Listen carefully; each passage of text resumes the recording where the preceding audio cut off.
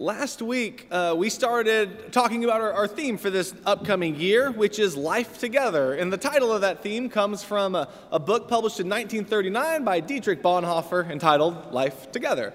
And in that book, he talks about the value and the how essential it is to learn how to live together with one another as a Christian community. And he does so in the context of an underground church in Nazi Germany during the height of a tumultuous political and religious situation, and one that would ultimately cost him his life. And he gives a lot of strategies and helpful tips and things for ways that you can practice communal life that will help people grow closer to each other. And we're not going to use that book throughout the whole year as our guide or anything like that, but the idea of living life together, the idea of being a community who loves and prays for and helps and shares with one another is essential to what Christianity is all about. And the way we're going to start this year off looking at the idea of living life together is with a study through the book of Romans. The book of Romans is a powerful theological statement on Paul's gospel, and people have spent, thousands of years reading, studying, learning, debating the book of Romans as to what it's all about and how exactly you can interpret and exegete every paragraph and line and word in it. And we're not going to be able to do, in the time that we have, an overly deep study of every verse in it. But I do think as we walk through it, I'm hoping we see how the book of Romans is the Apostle Paul's explanation of how it is that diverse groups of people who otherwise would never be united with one another can come to live and to share life together. There's a lot of people in this room right now, and I know I've said this before, but among this group, there are a lot of differences. There's generational differences from the oldest to the youngest. There's a pretty big gap there. As you look at around this room, you see that people have interests, varying interests. Some people are interested in sports, and some people are probably interested in reading, and some people are probably interested in video games, and some people are interested in musicals. And you can find that there's going to be a wide variety of interests and hobbies, and some of them, it's what one person's interested in, or what one person dedicates their time and money and research and stuff into, would be completely boring to another person, and they would have zero desire to do anything with that, And that's true with all kinds of people. In fact, if you were to look, some of our jobs are vastly different, and the things that you deal with on a daily basis are completely different than the things that someone else deals with on a daily basis. If you were to look at all of our family lives, some of us are in very different stages in our family. Some of us have very different experiences with our families.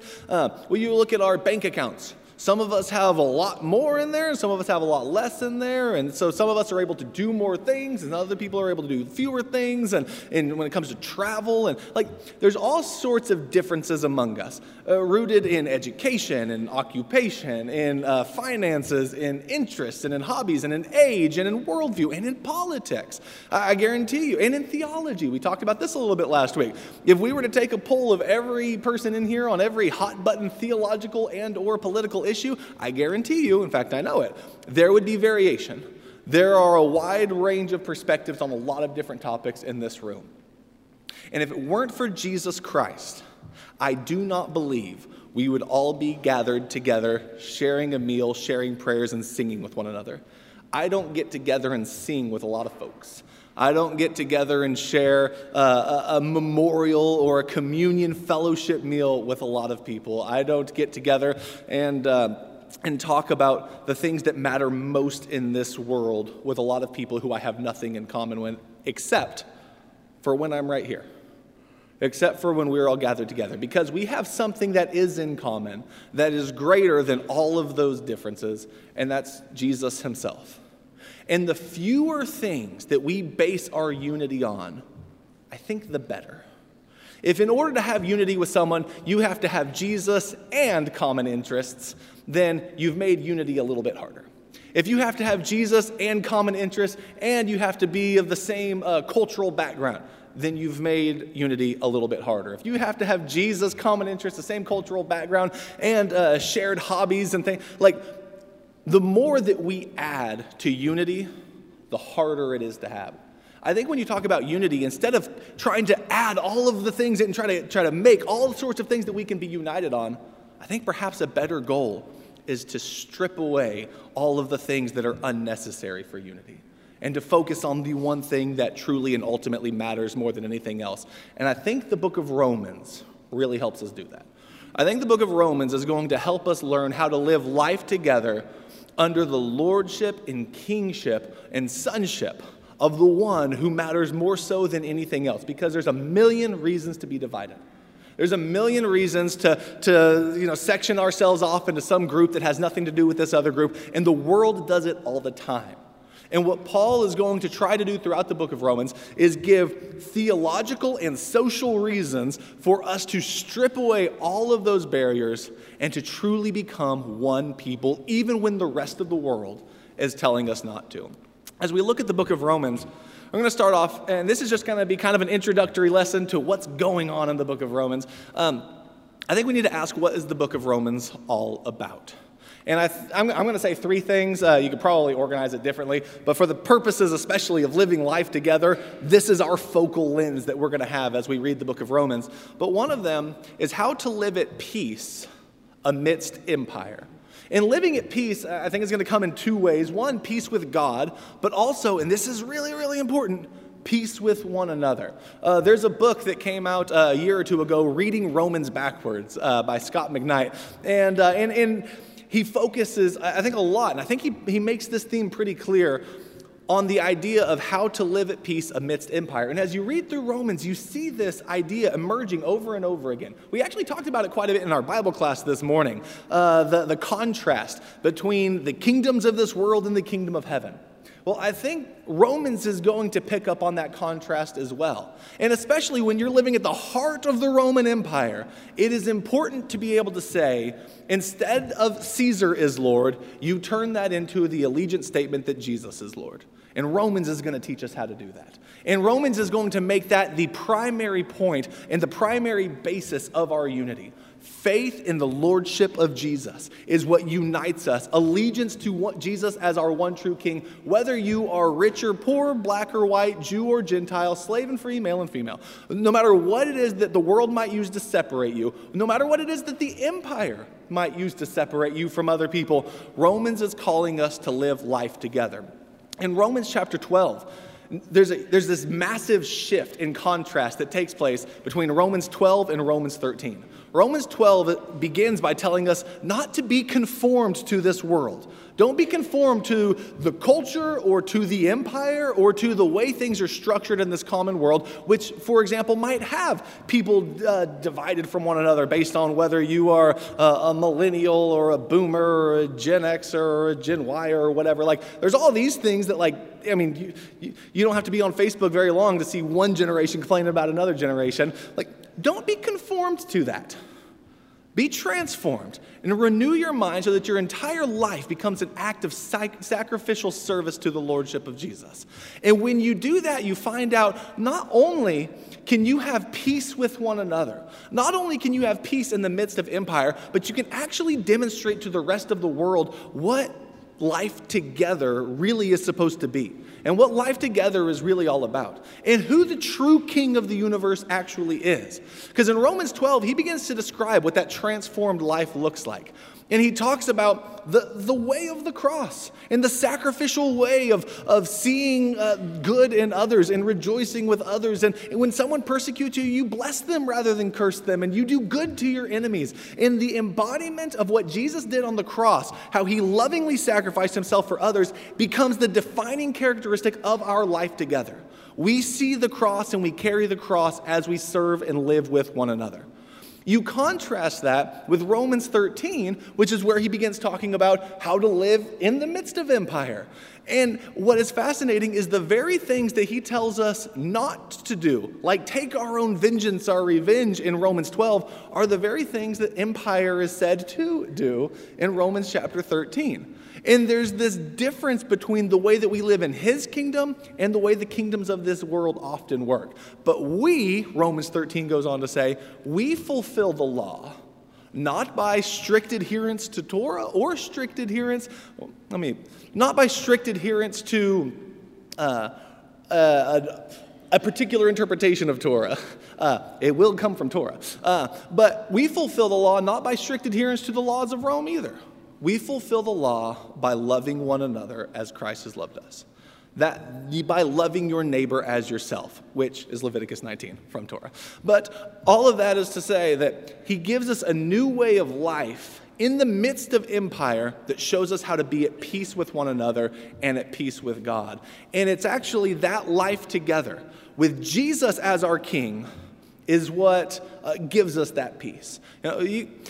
When you begin to see the world and who the president is, or who the governor is, or who the king is, or who the prime minister is, or whatever, when that becomes a fact rather than the source of your allegiance, you can begin to see Christ as the true king over it all. And I think that's the direction that the book of Romans is trying to lead us into.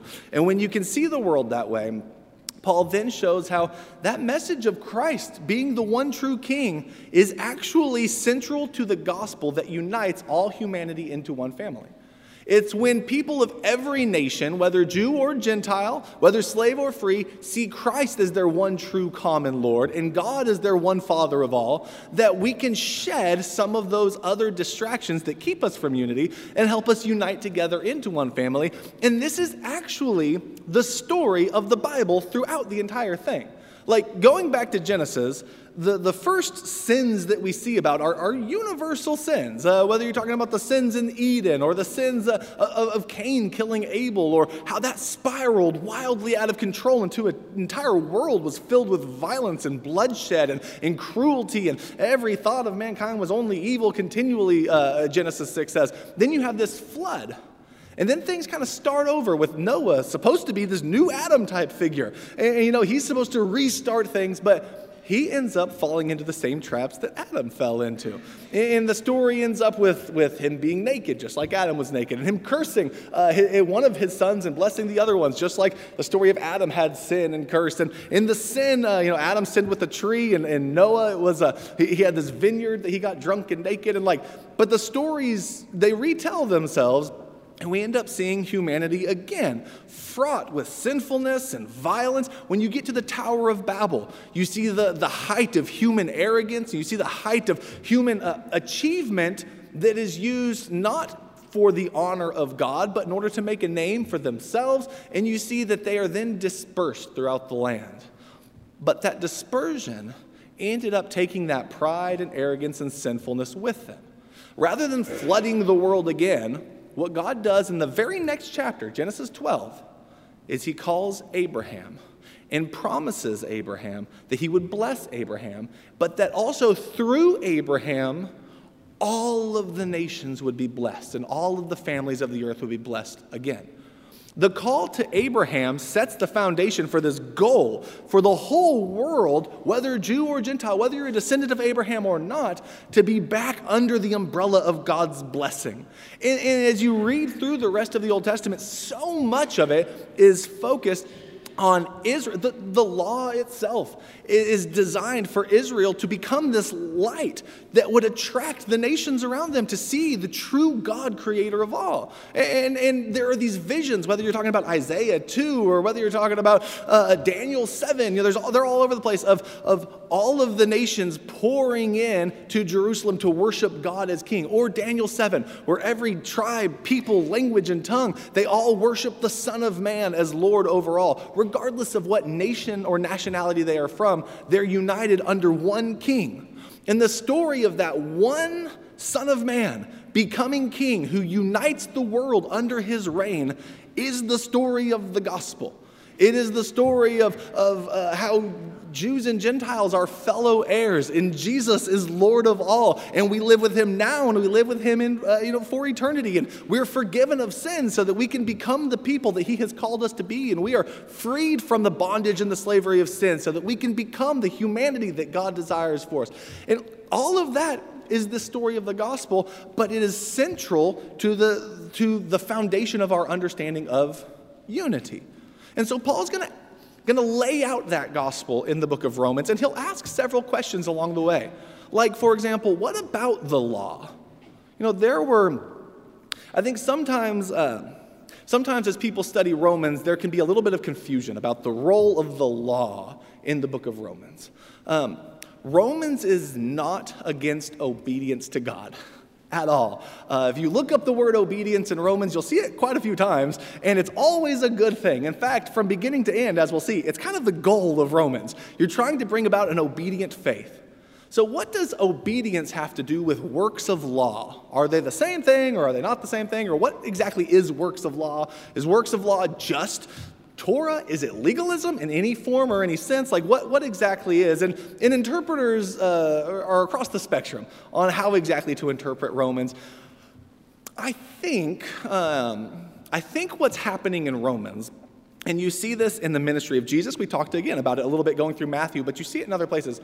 I think there were certain aspects of the law of Moses, certain laws that become particular sticking points in the life of the early church. And you can read through the New Testament and see what they are. What are the things that people argue about? Circumcision was certainly one of them.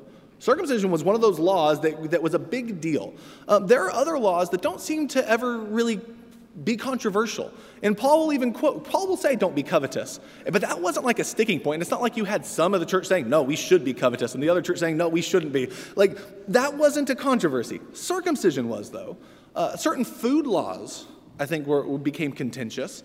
Sabbath was something that was contentious. Temple was certainly something that was contentious. The idea of bringing Gentiles into the one, that was certainly something that was contentious. In fact, if you remember, like Paul, when he was arrested in Acts 21, he had gone to the temple for the purpose of sacrifice, and they accused him of bringing Gentiles. And that was such a big deal that he was then arrested for that, and he spends the rest of the book of Acts in prison, like going before kings and being brought as a prisoner to different places until he ends up in Rome. But like those were ideas that were contentious. And what unites all of those topics is those were all the topics that separated or distinguished Jews from Gentiles. Gentiles were not circumcised, Jews were. Gentiles ate pork, Jews didn't. And there are these things. If you look at Acts chapter 10, Peter does not want to go preach the gospel to Cornelius. And he has to have this vision 3 times of this scene where these unclean foods, these unclean meats are brought down before him. And he's told, rise, Peter, kill and eat. There's a connection between what he thinks about unclean foods and the way that he thinks about Cornelius, who is a Gentile. And Peter, upon hearing that, by the way, he's been a Christian for quite a while now, says, Lord, I have never eaten unclean food. Like, he's still keeping kosher. Like, he's still keeping the food laws. And what he's told is, don't call unclean what I have made clean. So the point isn't, oh, the law of Moses doesn't matter, you can eat unclean food now. The point is the world has been changed by Jesus irrevocably from this point forward to where things that were once unclean no longer are.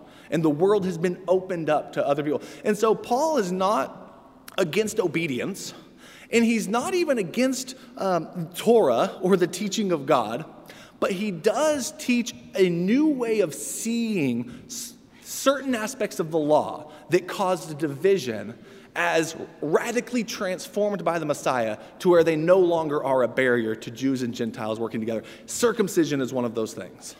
He's going to spend quite a bit of time discussing how circumcision is no longer a barrier between Jews and Gentiles. Food laws are some of those things. Certain days and celebrations, you'll see this in Romans 14, they become things that have separated, but now they no longer do with the Messiah and the transformed world that we now live in. And so Romans is going to talk about the law. It's not going to say the law is bad. He's going to be very clear. The law is very good. Paul is not going to say that obedience is bad. No, you have to obey God. That's a part of being a Christian. That's a part of Jesus being king.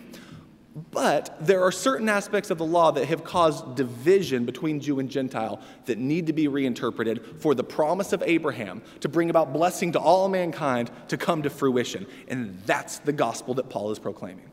Other questions he'll ask are about, what about the fact that many Jews have not become obedient to Christ as king, and many Gentiles have? It's to where now, like, you look at this church, and it's mostly Gentile.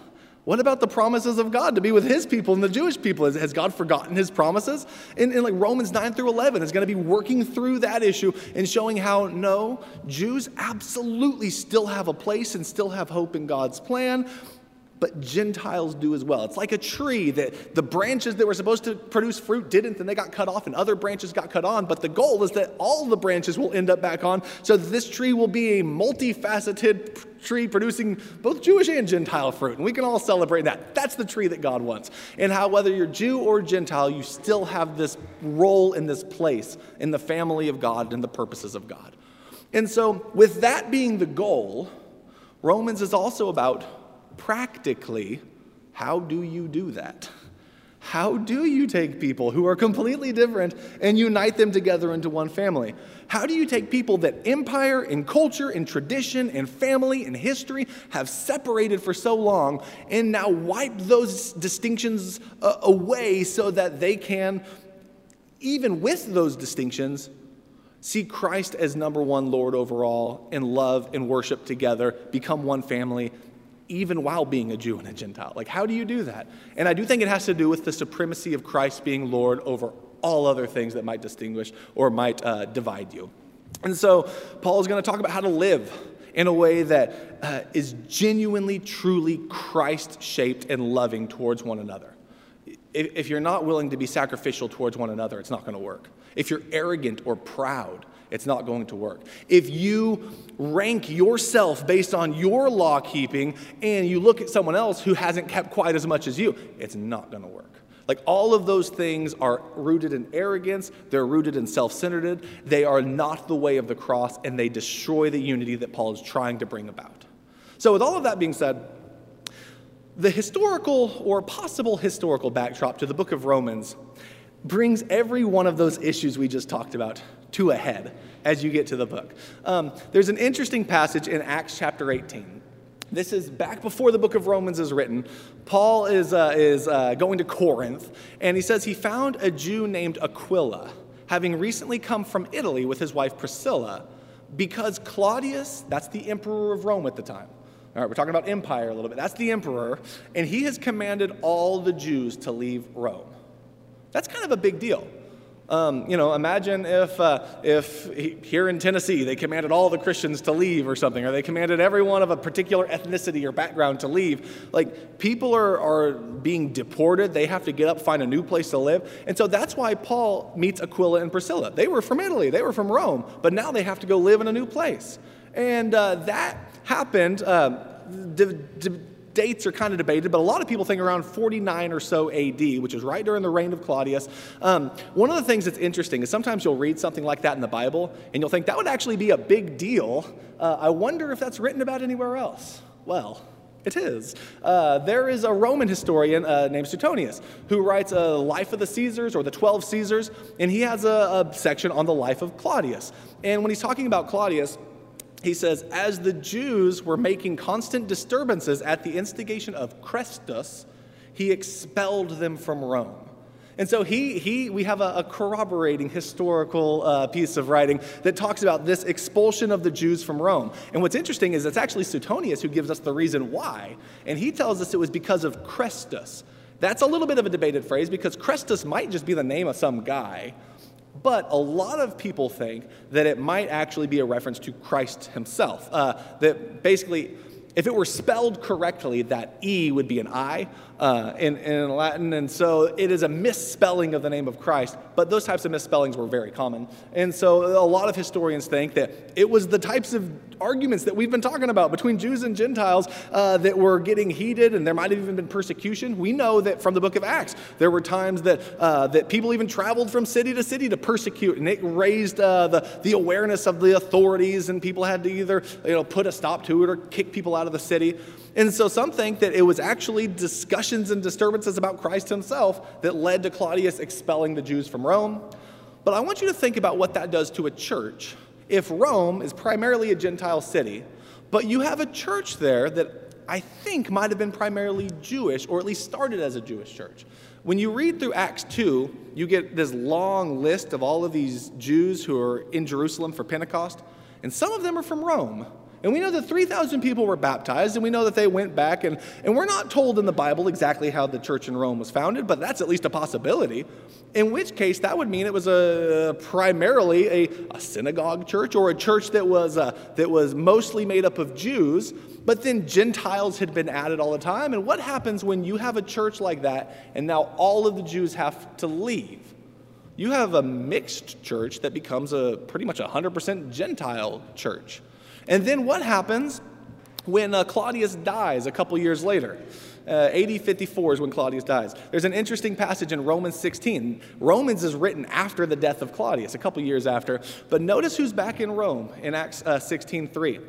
He says, "Greet Aquila and Priscilla, and Prisca, my fellow workers in Christ Jesus, who for my life risked their own necks, to whom not only do I give thanks, but all the churches of the Gentiles also greet the church that is in their house." So a couple fascinating things about this passage. One of them is that Aquila and Prisca, or Priscilla, her name could be written a couple of ways, are back in Rome now. That means after the death of Claudius, those Jews who were kicked out are able to come back.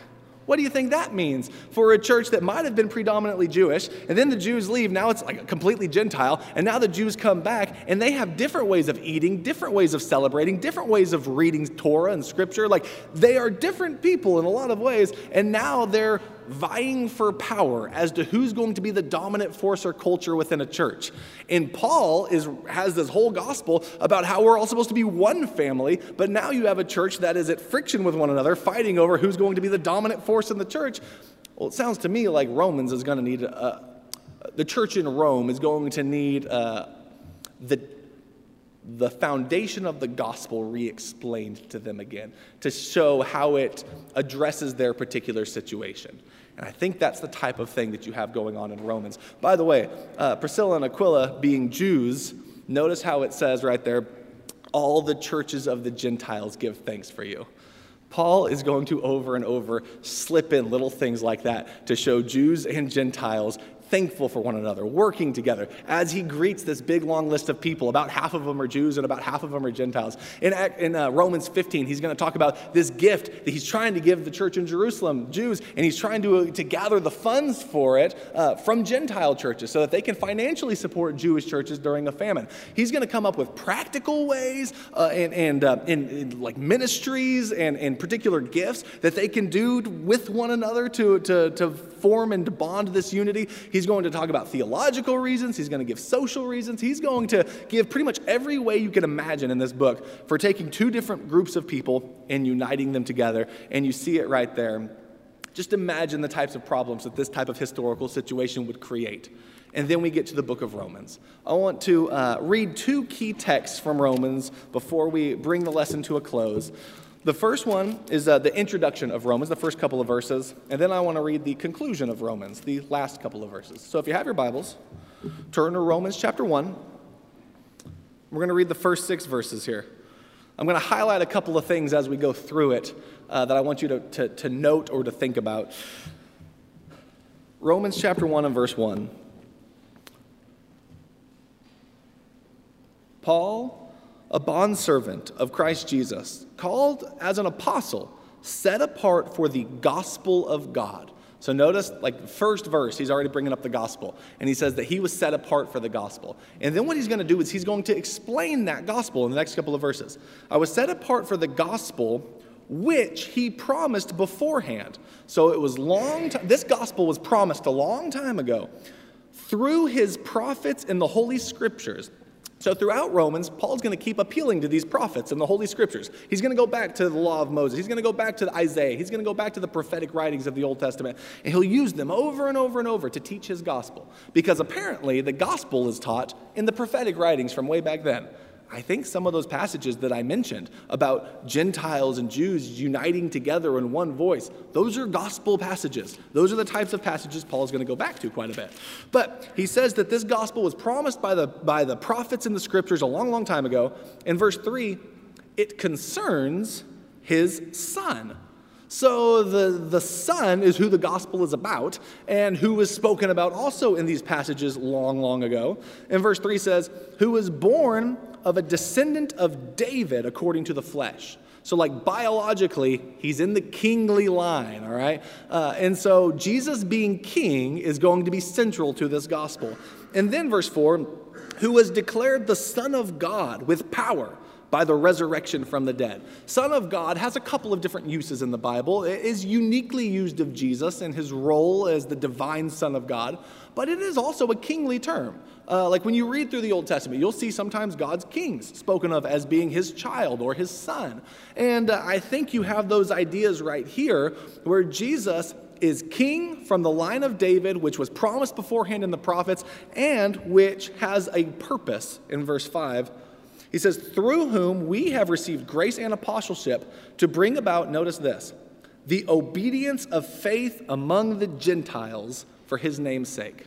So with this long promised kingship and sonship and lordship of Jesus, this is the gospel being proclaimed to bring about the obedience of the Gentiles. So the Jewish scriptures teach that the Gentiles will become obedient to one king who is over all, and that is Jesus, and that is his brief explanation of the gospel that he's going to be presenting. That's what Romans is going to be leading us towards. Look at the last couple of verses in Romans. Romans chapter 16. Romans chapter 16.